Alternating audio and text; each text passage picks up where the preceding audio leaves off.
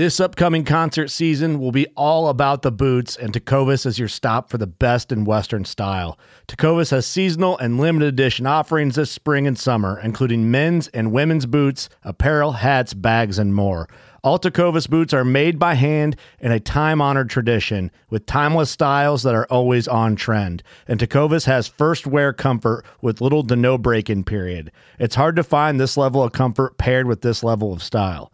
Stop by your local Tecovas store, have a complimentary drink or two, that's WCB style, and shop new styles. The smell of fresh leather and friendly staff are at your service. Many stores even have leather custom branding to make your boots truly personalized. And with regular live music and events, there's no in-store experience like it. If you can't make it into a store, just visit tecovas.com. That's TECOVAS.com. They offer free shipping on all boots, as well as free returns and exchanges, and ship right to your door. Go to tecovas.com and find your new favorite pair of boots today. Fishing like a local isn't just about catching fish. It's about connecting with the environment and the people who call it home. It's about hearing the stories and traditions that have been passed down for generations and sharing unforgettable moments with the people you meet along the way. Fishing like a local is having an experience that stays with you forever. And with Fishing Booker, you can experience it too, no matter where you are. Discover your next adventure on Fishing Booker. So you want to increase the number of deer that are on the property you hunt, but you don't have a lot of money to spend. On this episode, I'm going to walk you through the extremely cheap process that I used to increase the number of deer on the property that I hunt by 660% from one season to the next.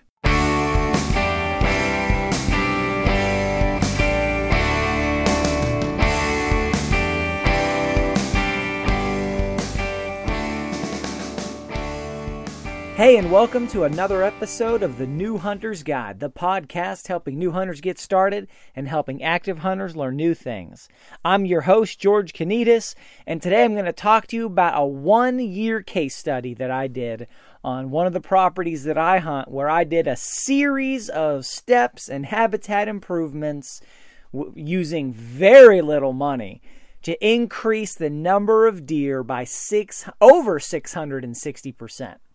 Now, the way that I measured this was I used the same trail camera in the same spot on the same trail from the same time period, same exact number of days for a 6-week period from 1 year to the next year. Now, you might say, well, why didn't you use more than 6 weeks? Well, because the first year I took the camera down and moved it, and I hadn't planned on doing a case study. So I've got 6 weeks of data starting in the early hunting season, running right up near the beginning of the pre-rut. And I've got, like I said, same camera in the exact same location on the exact same trail. Looking at, and we're not talking about on a food plot or something like that. This is on a trail that runs around the property, and I want to walk you through the process that I use to transform the number of deer on this property. So first I need to describe the property.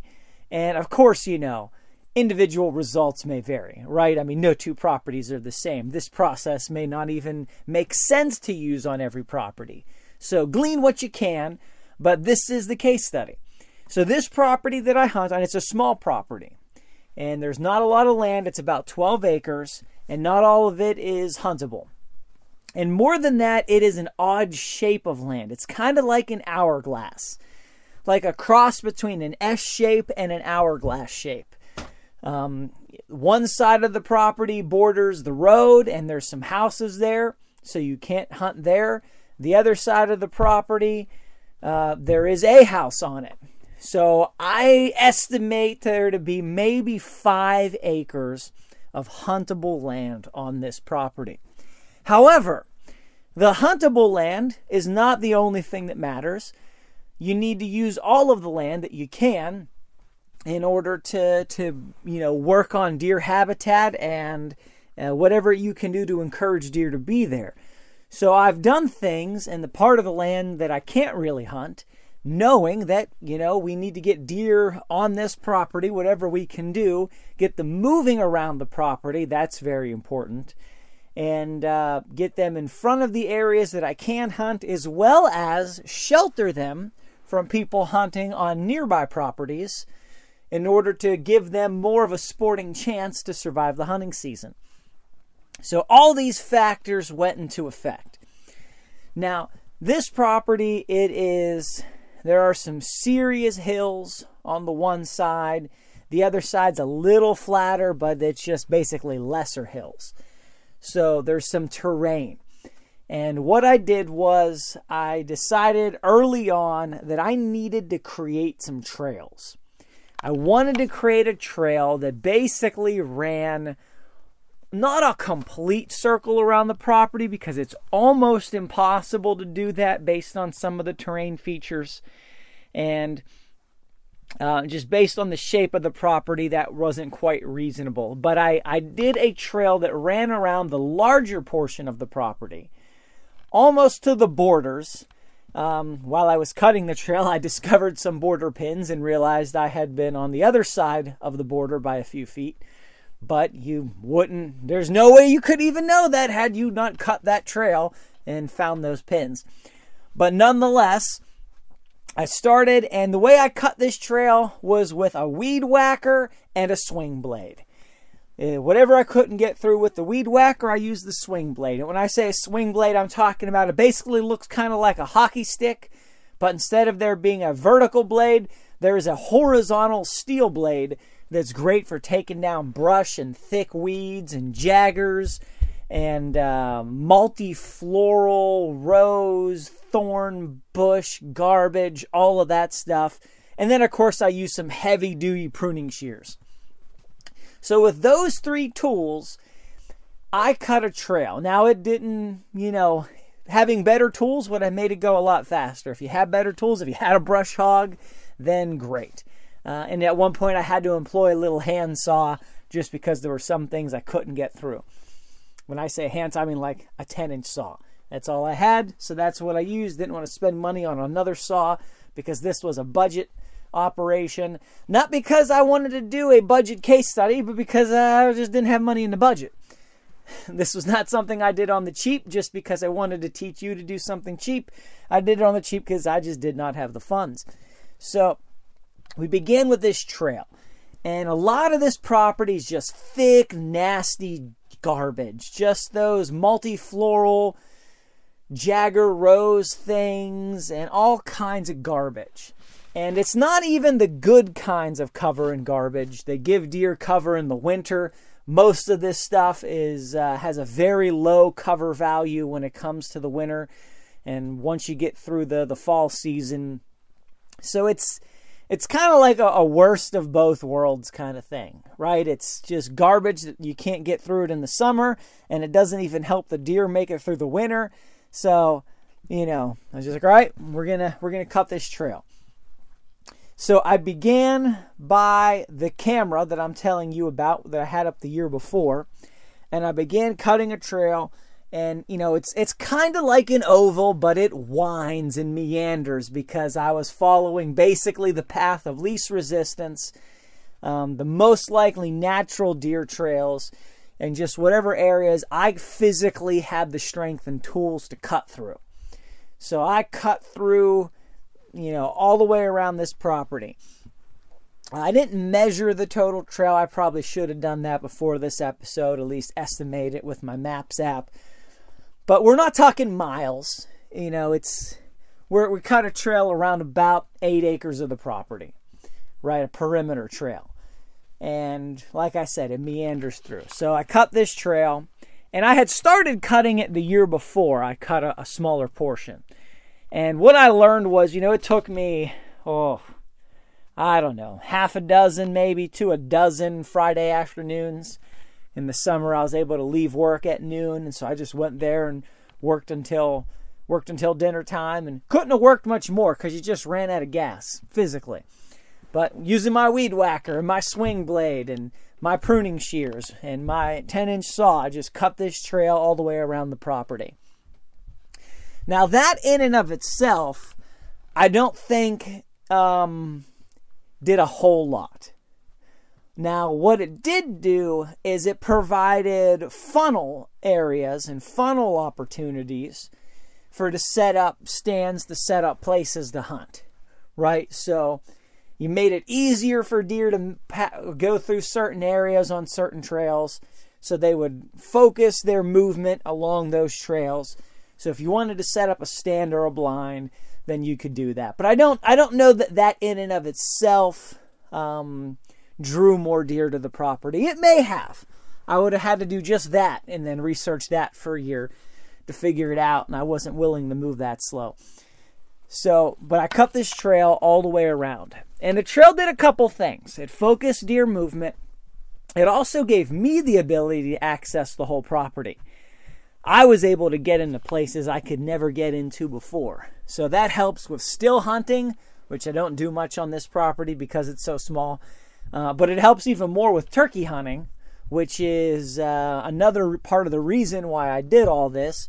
Because for turkey hunting, I would run a circuit around the property, calling every so often, trying to call birds onto the property from adjoining properties, and gives me that extra tool and ability to do that. Also gives me the way to help study deer movement. Okay, so, you run this loop, you can see what deer coming off the property, what deer coming on, where, things like that, so you could learn. The other reason I did the ring trail, this may be the most important for most of you listening, is when bucks are cruising in the pre-rut. They're just on the move, or even during the main rut, just on the move, covering ground, looking for does, just cover miles in a day. Typically what'll happen is a buck will push through the brush and they'll find a trail. Okay? And that trail goes left or right. Typically they will walk that trail because it's the path of least resistance. The idea being you want to create this circuit around your property so bucks can walk the circuit around your property. You don't want the trail to lead off of the property because then you're just going to funnel them off of the property. Now, bucks aren't going to do laps around the property, but they will follow a trail some of the time a fair distance. And what this can do is you're picking up cruising bucks. They come onto the property. You've given them a road. They can go left or right. And the idea being they're going to go, they might do a half a loop. They might do 3/4 of a loop. But if your stands and your blinds are on that loop, or at least able to see part of that loop, then what you've done is you've created this funnel ability to get bucks that when they come onto your land cruising to pick up this road, and they can wind this road around the property until they get to one or more of your tree stands. And I can tell you right now, that seems to have happened fantastically for me this fall. Fantastically. And I'll get more into that later. So, like I said, I don't think the trail draw deer to the property, but it did focus movement. And during the rut and the pre-rut, it gave me a way to influence buck movement, which way they're going to go, and to try to get them in front of one of my stands. And it did do that, and it did it well. So that was number one. We did the trail. I did the trail, basically with essentially no help. But the cost was minimal. Some weed whacker string, some gas for the weed whacker oil, or for the weed whacker, some 2-stroke oil. That was it. Just a few bucks for the summer, and I was able to do that. So we got the trail put in. Now, I should also mention, this property that I'm telling you about is notorious for being a doe-only property. Historically, I have never one time in my life seen a shootable buck on this property during the hunting season, during any hunting season. Not once, not a single deer, not with my eyes, not with my trail cameras. And I've been hunting this property for probably 4 years before this season. Not once ever, not from a distance, just no sign of a legal buck. I saw one, 2.5 point buck. And I mean, one side was 2 points, the other was a spike. In my life, that was the only male deer I have ever seen on this property. I've taken does for years, had, great success there, but have never seen a buck on this property until this year. And a lot of bucks on the property. And I'll talk more about that as we go, but really exciting results. Not just volume of does increased, but bucks and lots of them. So, number 2, we did the trails. I put in some mock scrapes. And when I say a mock scrape, I'm talking essentially about a licking branch of vine. What I would do is I'd go and find vines on the property that are naturally there. I'd cut a 5-foot section, plus or minus a couple feet. Something that's a good solid 1/2 inch or more, not too thick, but 1/2 inch to 3/4 of an inch. And then I would hang it from some black rope right across the middle of a trail. And what that does is when deer are walking across that trail, they stop, they sniff the branch, and I hang it so that the end of it's about belly high, which is right about face level of the average deer walking around, right around your belly button height. So the deer walk around, they will sniff this branch, they lick the branch, the vine, they rub the preorbital glands on their head on it. Bucks just seem to like to just tangle their antlers in it. And then they'll even paw the ground under it during the rut and pre-rut and make scrapes. Couldn't really care less about the scrapes, though. It's all about the scent. The deer stop, they rub their heads on it, they lick it, they rub their faces on it, they rub their antlers on it, they're leaving scent, and it's almost as if the deer can just do an inventory of all the other deer in the area. Who's been here, who's touched this, who's licked this, on and on. Now, not every deer stops every time they walk by it, but a significant percentage do. If I had to guess, I would say 40% of the deer walking through would stop, sniff, lick, rub their heads, any one of those, sometimes all of them. And maybe even more than 40% of the bucks, especially when it's right in the middle of the trail. So you're creating this attraction point. They come to sniff it. They might have been walking by. They might have, I don't know that the scrape is drawing deer to the property again, but the deer that are there, they focus their movement on it. And when you put it on a trail, it gives them all the more reason to stop there. And of course, every time I set up a mock scrape, I'm setting up a stand, whether it's a tree stand or a blind. And I'm setting up a camera. So every mock scrape has a camera on it. And then every mock scrape also has a tree stand or a blind on it. So that what's great about the mock scrape is they're stopping, they're licking, they're rubbing. I can get great photos or video of the deer that are interacting with this thing. Sometimes a deer just walks right by a trail camera and it doesn't trigger the trail camera. I don't care how good your trail camera is. I don't care what brand you have. All you have, I have sat there and watched deer walk by a trail camera and the trail camera never trigger. I have walked by my own trail cameras, just testing them. And, some of them work 50% of the time. Some seem to work 75% of the time. I've never seen one that works 100% of the time. And I've seen many times where, it does trigger, but the deer's already gone. You get a photo of nothing or a tail, or you get a video of the back end of the deer walking past, but you just don't have the important information you need. The mock scrape, the licking branch, causes the deer to stop there for a few seconds, and you can get multiple photos right there in the sweet spot, right there in the zone, or like I set it up to do 10-second videos, and you're able to see, is that a buck or a doe? If it is a buck, we've got it just sitting there with his antlers, rubbing his head on this branch for a few seconds. You can tell, what buck is it? How big of a buck is it? You can get that camera pretty close, so you're getting great footage. Whereas if you just have a camera on a trail, you just don't get the quality intel that you do on a mock scrape.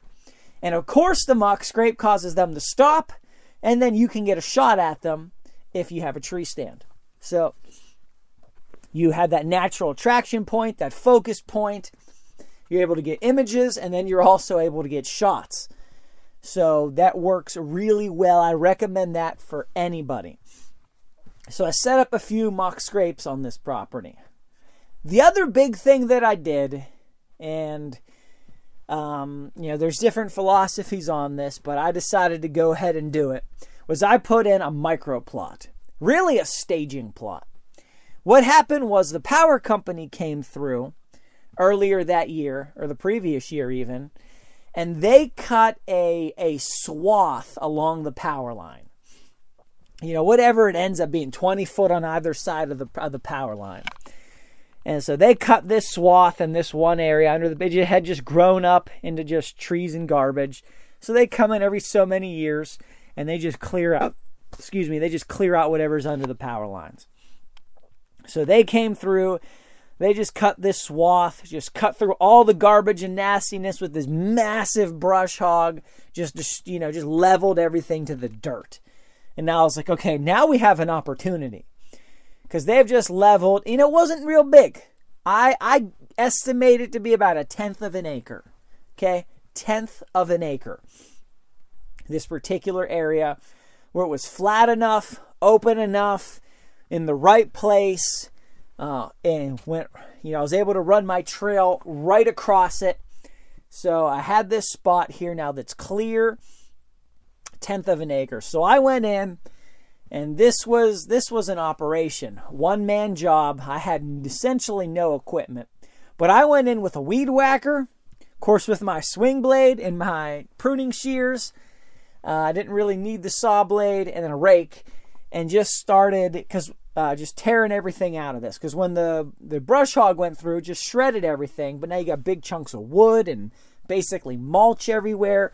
So I just went through the process of clearing out the wood, clearing out the mulch, clearing out the stones, weed whacking the weeds that had grown up, just down to the dirt. And I did this in early March, mid-March, right around March 15th or so of this year. I was in there, weed whacking down to the dirt, exposing dirt, pulling out, everything I could pull out, rocks and wood and branches and stumps and anything I could get out of there. Didn't need to be perfect, just need to get as much bare dirt exposed as possible. So then I went in and I put down some white clover. And white clover, if you're not familiar with it, is a fantastic food item for deer and turkey. It's about 30% protein. It grows fast. It's good ground cover. It can drown out other weeds and other stuff. And most importantly, it comes back every year. It is perennial. I did not want to plant something like wheat or corn or soybeans or anything like that. Buckwheat, anything that I was going to have to replant every year. Because I just don't have the equipment, don't have the manpower, and don't have the desire to invest that kind of energy with a weed whacker and a rake every spring. I just don't have it, and don't have the desire to use heavy chemicals and all that stuff. Just, I wanted something that I could put in that, one, would keep the area clear, and two, would provide an attractant for the deer. So I went in there and I put down a few bags of lime. I did my soil test. Of course, whenever you plant clover, you should do a soil test. So I got my soil test kit from Penn State University for $9, and I sent them my soil test. So I paid $9, got back, found out my pH level, said I needed to add some lime. So the amount of lime you're supposed to add for the minimal portion that they wanted me to add is 2,000 pounds an acre, which sounds impossible if you don't have equipment, if you don't have a tractor, if you don't have tools, if you don't have wheelbarrows. 2,000 pounds an acre just sounds like, well, it's over, checkmate, just this mission has failed, or we're just going to go without it. Well, 2,000 pounds is a lot, but I'm doing 1/10 of an acre. So 2,000 pounds for a whole acre, 1/10 of that's 200 pounds for 1/10 of an acre. Comes in 50-pound bags.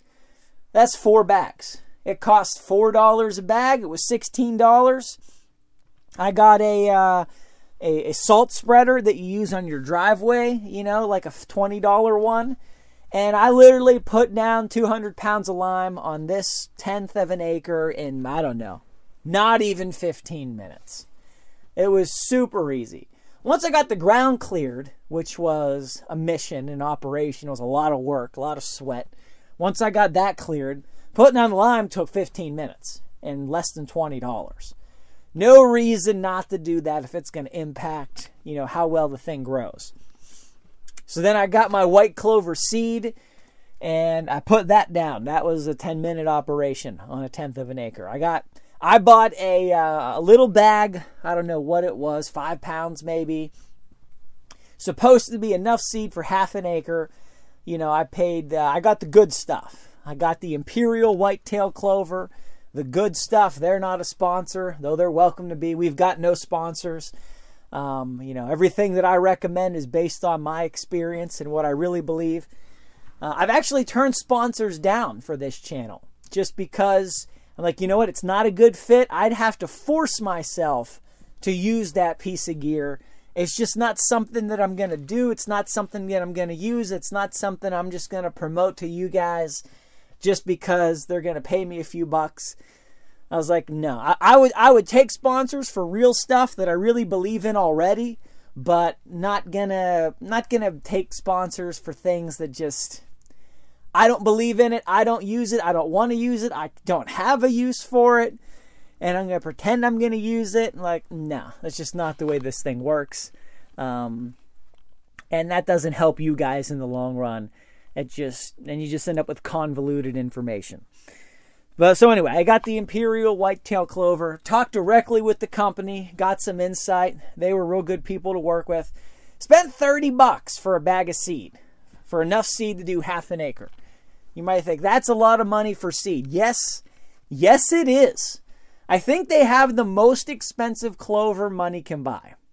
But I thought, you know what? I'm doing a 1/10 of an acre. I'm doing it by hand. I'm out here with a weed whacker and a rake. I want to use the absolute best seed I can possibly use to give this operation the best chance it can possibly have to succeed. Right? I was like, okay, why go through days of work and then skimp out and try to save a couple dollars per pound of seed? Like I said, it's a 1/2 pound bag of seed, or no, it's a 5 pound bag of seed, or whatever the pounds were to do a half acre. I'm only doing a 1/10 of an acre. So really, I bought enough seed to do 5 times more plot than I really needed. So if you divide the money, it was like $6 for the amount of seed that I needed to do this area. Now, of course, I put down the seed. I put it down heavy. And I put it down multiple times. I overseeded it. I threw it down. I put down the lime, I put down the seed, and then I came back 2 weeks later and I saw how's it growing. Water had washed some of the seed away before it could take root. So I put down more seed there, and then I overseeded the areas that I already had sprouts on. And then I came back a few weeks after that, did the same process again, overseeded some areas, put some more down where water had washed it away. So I used way more seed than I needed to. Okay, way more seed. But this area is there's some grade to it, so water runs down it. And if there's nothing there, you're just getting erosion. And we had a really wet spring this year. We had a horrible summer.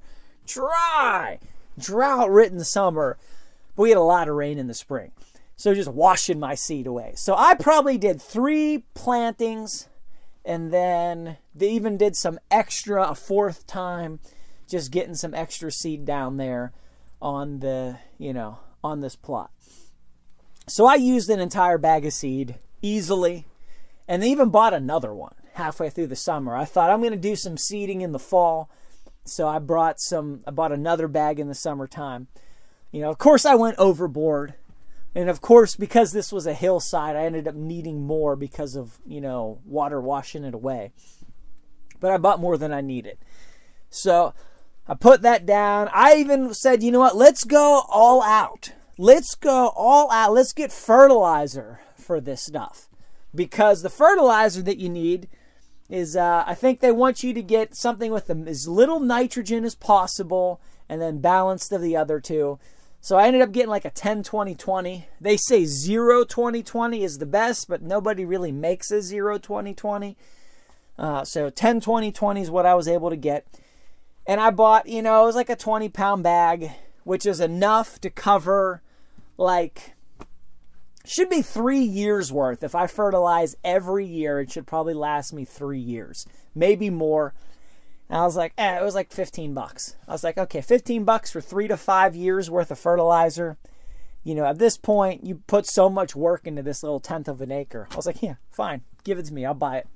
So I got that, put the fertilizer down. Again, we had a really dry summer. So in the spring, it all sprouted. It started coming up. Of course, it came up in waves because I planted it in waves. We got some weeds in there. We got some grass in there. But for the most part, the clover did good. We didn't really have the right weather conditions or the right timing for me to do any spraying. And they make sprays that will kill grass and will kill weeds and not harm clover and stuff like that. And they're cheap. They're cost effective. And you don't need a lot of them, especially for a 1/10 of an acre. But the weather just did not cooperate at all this summer. It was a terrible summer for trying to plant anything. At times, it didn't look like the clover was going to make it. We went maybe a month, 2 months with no rain. It was really dry. I was like, okay, this is a failure. I shouldn't. Of course, you couldn't have seen a drought coming, but you're like, this whole thing's a failure. I lost it all, but it pulled through. The clover pulled through. Come the end of August, we started to get a little bit more rain, a little bit more moisture. It started really growing. They say the clover will flower its first year and all that, midsummer, early summer. No, not this year. I saw maybe a few flowers in September, and that was it. So it was a bad year for growing clover. Now, why am I telling you this story? Because even though it was such a bad year for my micro plot, for my staging plot, for my clover, this thing worked really, really, really well. Okay, so I put a camera, of course, on a mock scrape in the middle of the clover patch, right? Because why wouldn't you? And of course, I put a hunting blind up above the corner of the clover patch, looking down on it within crossbow range and rifle range, so I could hunt that mock scrape in that clover patch, which is not always the best plan, but I had some altitude and I just literally had nowhere else I could put a tree stand. But the photos and the video that I got on this clover patch, even though it was a terrible growing season, even though it didn't grow half as much as it should have grown, was spectacular. I was amazed, just constant, all summer long. I mean, deer non-stop. Does, bucks, fawns, big bucks, little bucks, but does and bucks at the same time. Bachelor groups of bucks, even a few turkeys, just on this plot all summer long. At one point, I was like, they're just going to eat it down to the ground. They're just going to eat it down to the ground, and there's going to be nothing left. But they were on top of this place. They were just every day, almost guaranteed. And, I would have a weeks where I'd get 200 videos in a week, and of course, the trail camera's only on that little spot, and it's not picking up everything that happens. It's only getting a portion of them. I've got a good camera too, but I put the good camera on the plot. But they're still not foolproof. And, all summer long, amazing. Now, you would expect this, right? This is the thing you expect here. Well, yeah, you got a lot more deer there. But the camera that was my test camera was not on the food plot. It was 300 yards away, something like that. 300 yards away on a trail, which of course I ended up cutting and routing to go as part of the circle around the property. That trail hits this food plot. So, if you walk this trail all the way around the property, eventually, no matter which way you go, you're going to hit the food plot. Well, on the farther end of the property, on the other opposite side of the property, I've had a tree stand there for years. So I cut this trail to run in front of that tree stand. And that's where I have this camera. And the number of deer that walk past that camera 300 yards away was 660% more than the year before in the same time period. 660% more. Okay, now I want to get to the really exciting part. So, I told you guys I've never seen a buck on this property during the hunting season. Never seen one with my own eyes. I never shot a buck on this property.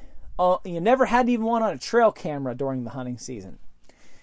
So starting in the summertime, I at one point had a running count of 7 to 9 different bucks that were on this property constantly.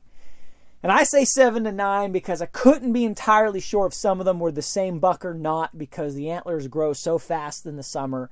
In 2 weeks, they can be several inches longer, more points. It's hard to keep tabs until they you hit August and they pretty much reach about how big they're going to get. But I had almost 10 bucks that I named them. I got names on the file names. They were legal shootable bucks. 10 legal shootable bucks. Now, I'm overemphasizing that number now because later more bucks began showing up on trail cameras after the summer. So at the end of the day, I've got about 10 bucks that have been using this property that are showing up on the trail camera 300 yards away in front of the tree stand that's never seen a buck before. And I mean, shootables, in our county, it's got to be 3 up on one side, not including the brow tine. So basically, you're talking about a 6 to an 8 point. If there is no brow tine, it's a 6 point. If there is a brow tine, it's an 8 point. 10. And, some of them are hanging out in groups of 3 or 4, even at the same time. And all, a good range of bucks. So we had smaller ones. They're just barely shootable. Probably wouldn't have shot them, right? But they were legal. You had bigger ones. You had ones that were really nice shooters. And then I had 2 mature bucks. 2 mature bucks. What's a mature buck? A mature buck is a buck that has hit that 4-year-old stride, and they have now entered into the mature phase of their life where they're just now starting to get the full-size antler potential that they could reach. Right? So I had 2 bucks that I estimated at 4 years old. Never seen a 4-year-old buck. The one was a 10 point. Not a huge 10 point. Next year, if he survived the season, he's going to be a huge 10 point. The other one was a big 8 point. A really nice 8 point. Just in a huge body. You got that sagging tummy. You got those big shoulders. Just big animal. And then several other nice shooters. And then some smaller shooters.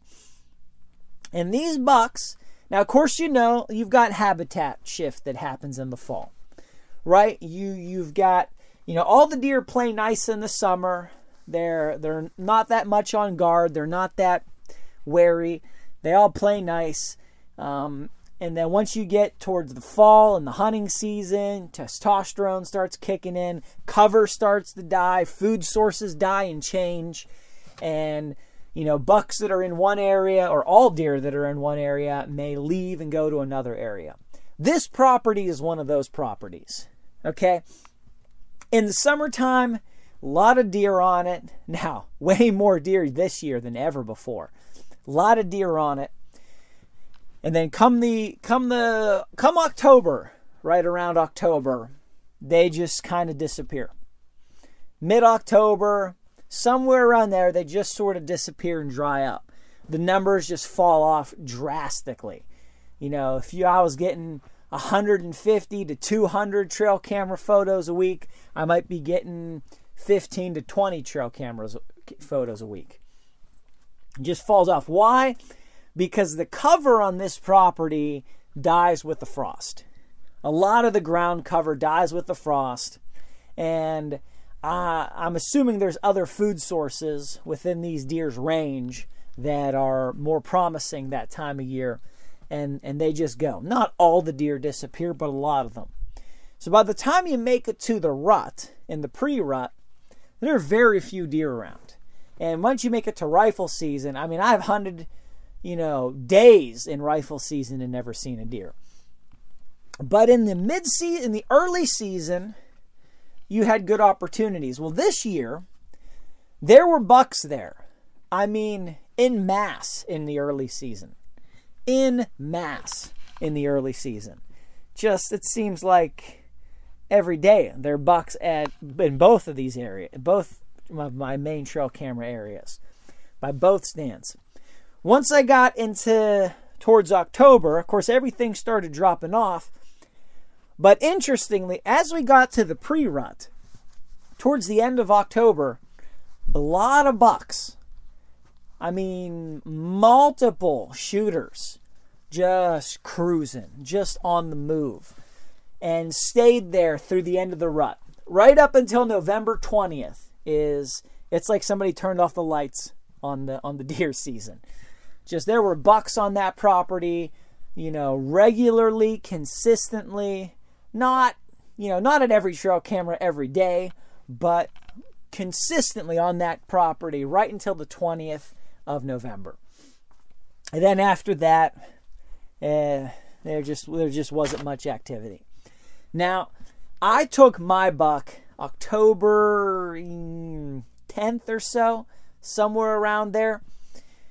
So, of course, I'm sitting in my blind, overlooking the clover field at about 5 o'clock in the afternoon.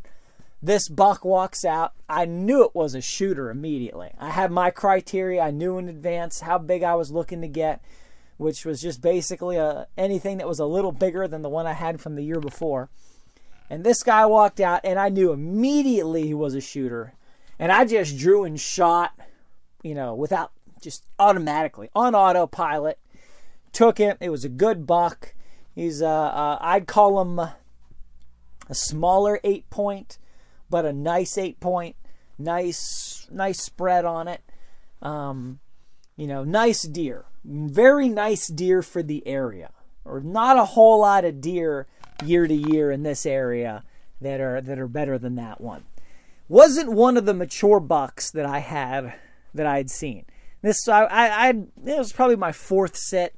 This guy walked out. I was like, that's a keeper. So I took him. Well, I found,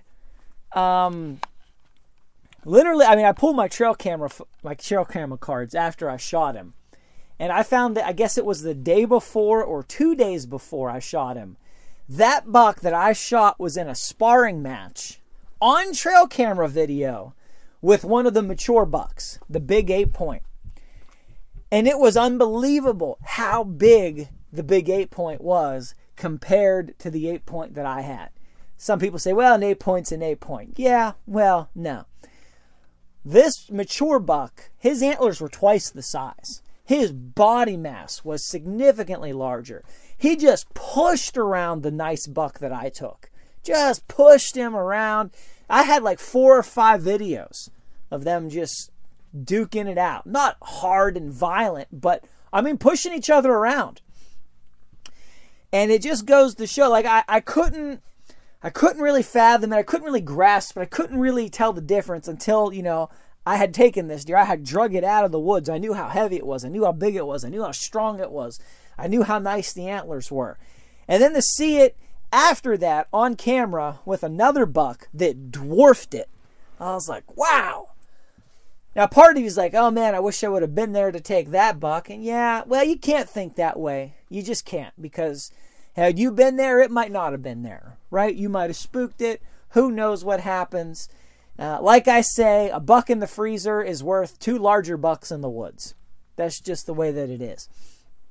But it goes to show how big a mature deer, how much larger they can be. And then how, but what I'm getting to is this property is holding these kind of deer during the early archery season and through the rut. So I was out another day in early November. You know, it was right at the beginning of the rut. You know, I don't know, 20% of the way into the rut, whatever. But it was in the prime rut time. I scheduled the day off earlier in the year because it was prime rut time. So I'm out there hunting does, right? Hunting does in my blind. While I'm sitting there, the king of the forest walks out. The nice 10-point, monster body, just pops right out on the trail that I'd cut. Stops at my licking branch, licks it, rubs his head, rubs his antlers. I got the trail camera video of this happening. I'm sitting there watching it, but it's on trail camera because the trail camera's on the mock scrape. And I'm just sitting there, I'm just amazed, like, wow. You know, part of me's like, I wish I wouldn't have shot the deer that I shot so I could take this one. But, of course, you never know if there's going to be another opportunity, let alone one like this. But I saw that deer early rut, just majestic. Awesome animal. It is my greatest hope that it survived the hunting season. And just watched it, and then it trotted off. And later in that day, I saw another shootable buck walk through. And I'm sitting here like the cat that got the canary. You know, like, what did I do? I put in some trails. I put in some mock scrapes. I put in a clover patch, 1/10 of an acre of clover. And this property was transformed. Now, there was some things to keep in mind is, what are your neighbors doing, right? How high is the bar in order to compete for deer's attention? Well, in this location, the neighbors were doing nothing. There's nothing that the neighbors were doing that I could see of any note or merit. So a clover patch of 1/10 of an acre was the excitement, right? As the excitement for the deer. It's the most exciting thing going on, is this little clover patch. So there wasn't like the neighbors had all these big soybean fields and all this stuff that's just drawing deer. No, it was a low bar. So just doing something as small as some trails and some mock scrapes and some clover, which is going to grow back next year, right? I don't have to go in there and go through this whole process again. I might overseed it a little in the springtime if there's any thin areas. I might put down some more lime, might put down some more fertilizer, might try a little bit of weed control. I mean, just dollars. Just dollars, just in maintenance, and very little energy and effort and work. But I mean, just that little bit on a property with little competition became an early season deer hunting just masterpiece. When I was out opening day of archery, September 19th or so, I could have shot, 10 does before lunch. 10 does. Now I left at noon. Should have stayed all day, because in the evening the bucks were around on that micro plot, which, maybe a bit of a mistake. But I mean, the first few days I was out there, does everywhere. And bucks, they just weren't at the same place that I was at the same time. I was doing a lot of morning hunting. They tended to be there in the evenings. And then I started doing some evening hunts, and there they were, right? Took one home, could have taken more home. But now I want to mention, though, come rifle season, this was a cold property. By the end of November, the deer were done. They had moved on somewhere else. The clover was no longer holding them. The cover was gone. The snow had just knocked down everything. You just had woods with jaggers you could see through, which is no good for anybody or anything. So this is not a late season property. This strategy, this is an early season strategy and a rut strategy. This is what happened here, which is exactly perfect for me, which works really good and did work really well, and I'm hoping it's going to work even better next year. But this was an early season strategy, because this property is just not a good late season property. Are there things I could do to make it a better late season property? Yes, of course there are. I could work on putting in switchgrass. I could work on some hinge cuts to make some more cover. I could put in, just work on clearing some areas for for, regeneration and regrowth and thickness and things like that. But all that takes money, it takes energy, it takes equipment, it takes stuff that's beyond what I have and maybe beyond what the property owners are okay with doing. But here's the thing. For me, it doesn't matter, because I just hunt the early season and the rut. I don't need to be there in November and December. It's just not that critical. If I can have this phenomenal early season and rut location, then it doesn't really matter that much what's going on come rifle season, because I'm a deer hunter. I'm not a tool hunter, right? I don't care if I'm hunting with a bow or a rifle. I don't care. Doesn't matter to me. A rifle is maybe a little easier. You can shoot a little further without having to worry about arrow drop. But nowhere that I hunt can I even see 100 yards, let alone shoot that far.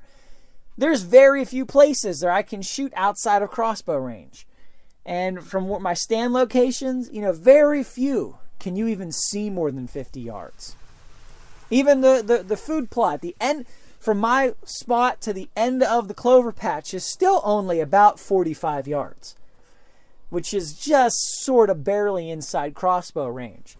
But I'm like, it doesn't really matter. So, that's how I've defined the hunt, right? I'm after the deer. The hunt is the hunt. The tool is not that important. I don't really care what the tool is. So if I can be there in the early season and during the rut, then, I just use the tools that let me hunt during that time, because that's when the opportunity is. Is it better to hunt during the rifle season? I don't see how. I don't see how it's better. If you're still hunting on a lot of land and you can walk and shoot deer and have fun, then awesome. I don't have that kind of land. If I did, I might do that. But the opportunities that I have, I've just been working on making the most of them. And that's what I've been trying to help you guys with, is just make the most of the opportunities that you have. I'm not trying to talk anybody into doing this kind of a strategy. I'm just giving you more tools to add to your toolbox to optimize and make the most use of the opportunities that you have, so that you can have the best hunt that you're able to have within the opportunities and the places you can hunt. So I hope this has been helpful for you guys. Please head to the website, newhuntersguide.com. Check out the show notes. Send me a message. How's this helping you? Is this good content? Is it something that's that's encouraging you, strengthening, enabling, equipping you? Are these episodes helpful? What could I do to improve? What would you like to hear episodes about? And also, please do head to iTunes, Apple Podcasts, and leave me a review. I do not need the positive reinforcement. I really don't care. But there's no better way to get this podcast in front of more people than by leaving a 5-star Apple iTunes review with a comment. Because that affects the algorithm in iTunes, in Apple Podcasts, which affects where do we show up when people do searches, what episodes show up when people are looking for certain topics. And that's the number one way to reach more people with this podcast, to help more new hunters get started, and to help equip more people that are breaking into new areas of hunting. So I want to encourage you, ask you to do that. I'd love to hear from you. Love to hear your stories. Love to hear about the deer that you took this past season and any game that you've been taking and working on. So till next time, God bless you guys, and go get them in the woods.